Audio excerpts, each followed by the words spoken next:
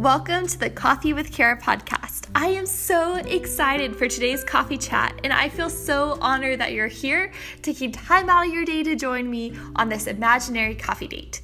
So, without any further ado, grab your favorite drink, maybe a snack, sit back, relax, and enjoy the show.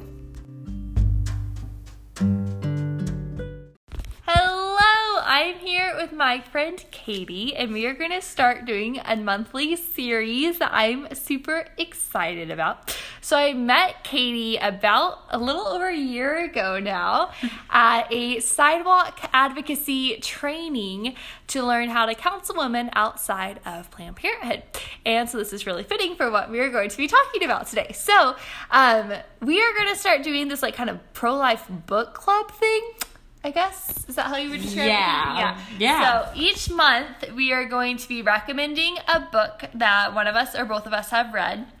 And then we're also going to be answering a common question about abortion or the pro-life movement that we commonly hear. If you have any specific questions you would like us to address in the episode, feel free to message those into us somehow, and we will be sure to answer them. So let's get started.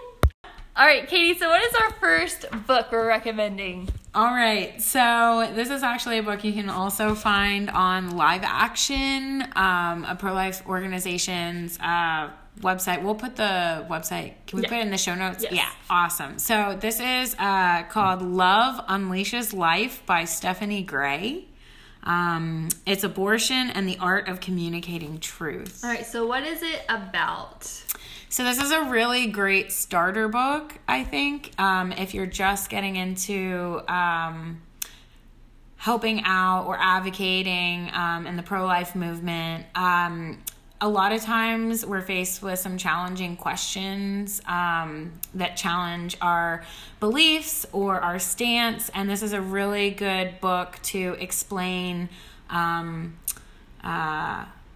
it's a really good book that shows, they give examples of common questions that people may have about life, about abortion, about the pro-life movement, and it does a really good job of explaining the rationale behind those responses. So it provides responses and it provides a rationale behind, basically, it gives you some answers and some interesting passages to think about. But it also talks about how we should speak to women in need and in crisis. I think it's a really nice book because it will teach you how to speak lovingly, so speak truth through love.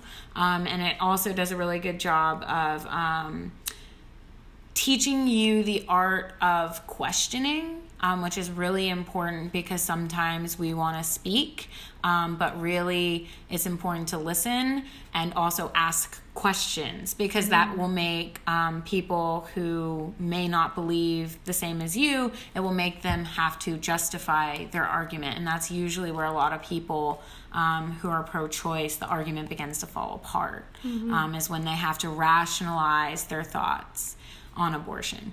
I really like how they teach the whole speaking the truth and love thing, because I feel like a lot of people's concerns about getting involved with the pro-life movement is like what the media portrays pro-life people to be, like where you're yelling at women or like telling them you're a baby murderer and all this stuff, which is the majority of the pro-lifers I've met do not do that sort of thing at all.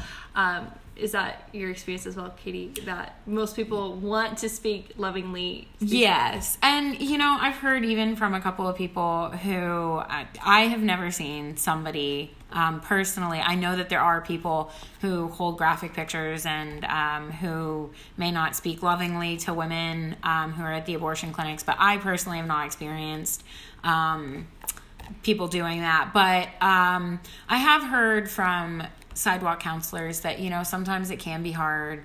Sometimes, you may not say the perfect thing, but it's a work in progress. It's something you should always strive to do, and it's something you should always work on, because I think at the end of the day, we have to remember that these people, these women are in crisis, they're scared, they're hurting, and they're being misled. So it's always important to remember. All right, so the book title again is Love Unleashes Life by Stephanie Gray, and you can find that at theliveaction.org. Is it also on Amazon or just on? Yes, okay. So it's on Amazon, which is super great if you have Prime, and it is it's on the Live Action. They have a page with pro-life books, and I think it's actually on their store. Cool. I think so. I'll have to double check that, but I think it is. So, yeah, this one has been recommended by a lot of pro-life advocacy groups, and it really is great. It's short. It's only, how long is this? It's only like 123 pages. Yeah, it's really thin. We have like a stack of books here on the table, and we were discussing which one to talk about today, and we decided to go with this one because it's like a good starting point, but also because it is so short. So if you just want to like dip your toes into the pro-life movement, or even if you like don't know what you think about like pro-life, pro-choice, or where you stand, this could be a really good book for you to like kind of think through those questions and see. I personally have not read it yet, but I am going to go order it now and add it to my stack of pro-life books like on my to read list. But it is super short, and kind of like at it real quick. Yeah, go for it. Because I saw you like flipping through, like there's, I don't know what it is about books that have like different colored block text and stuff like this. It makes it really easy to read. It makes it easy to read. Like it has big font. It's like the different colored background paper at certain points when things are important or you share stories, like the spacing of paragraphs is appealing. Like I'm like kind of a book snob with this, but I like seriously, if there's a book that doesn't look easy to read, I'll be like less likely to read it, you know, like the Margaret Singer one that you had, like looking at that one, like it seems there's no paragraph spacing hardly at all. It's like it's magazine. Definitely, yeah. Which we'll get to that one later, though. So our question for today about the pro-life, pro-choice debate, I guess, is when does life begin? Right, we're going to start with the basics with our book we're recommending, starting with the basics with the pro-life, what would you call it? Pro-life stance, pro-life beliefs is when does life begin? Yeah. And recently I read an article on Live Action's website, actually, like I think it was their news one, about a girl who had interviewed Planned Parenthood because for like some class she was taking, she had to write a paper about the differences between pro-life people and pro-choice people. And so in this Live Action article, they were like kind of saying what Planned Parenthood had responded to her with. And they said that, you know, like a lot of the anti-abortion people would say that life begins at conception, but that's not true because all the like super knowledgeable scientists all agree that it begins at when the fertilized egg is implanted in the womb and stuff. And so anyway, so Live Action in this article, and I'll link it in the show notes as well, they were saying that like actually, what is it? You had the stat, like 95% biologists and scientists and stuff believe that it does begin at conception. Yeah, according to a University of Chicago study done by Stephen Andrew Jacobs in the Department of Comparative Human Development, they did a study with a sample size of, I believe it is 5,502 biologists from 1,058 academic institutions. And they assessed the statements representing the biological view a human's life begins at fertilization. And they found that 95% of all biologists affirm the biological view that a human's life begins at fertilization. So that's pretty astounding. I myself actually have a degree in biology, and I was telling Kara that that's something I learned. And I would say it is not shocking to me that the majority of biologists believe that life begins at fertilization. That's something that's like one of the first things you learn. So there was also another study, though. I'm looking at Princeton University as well.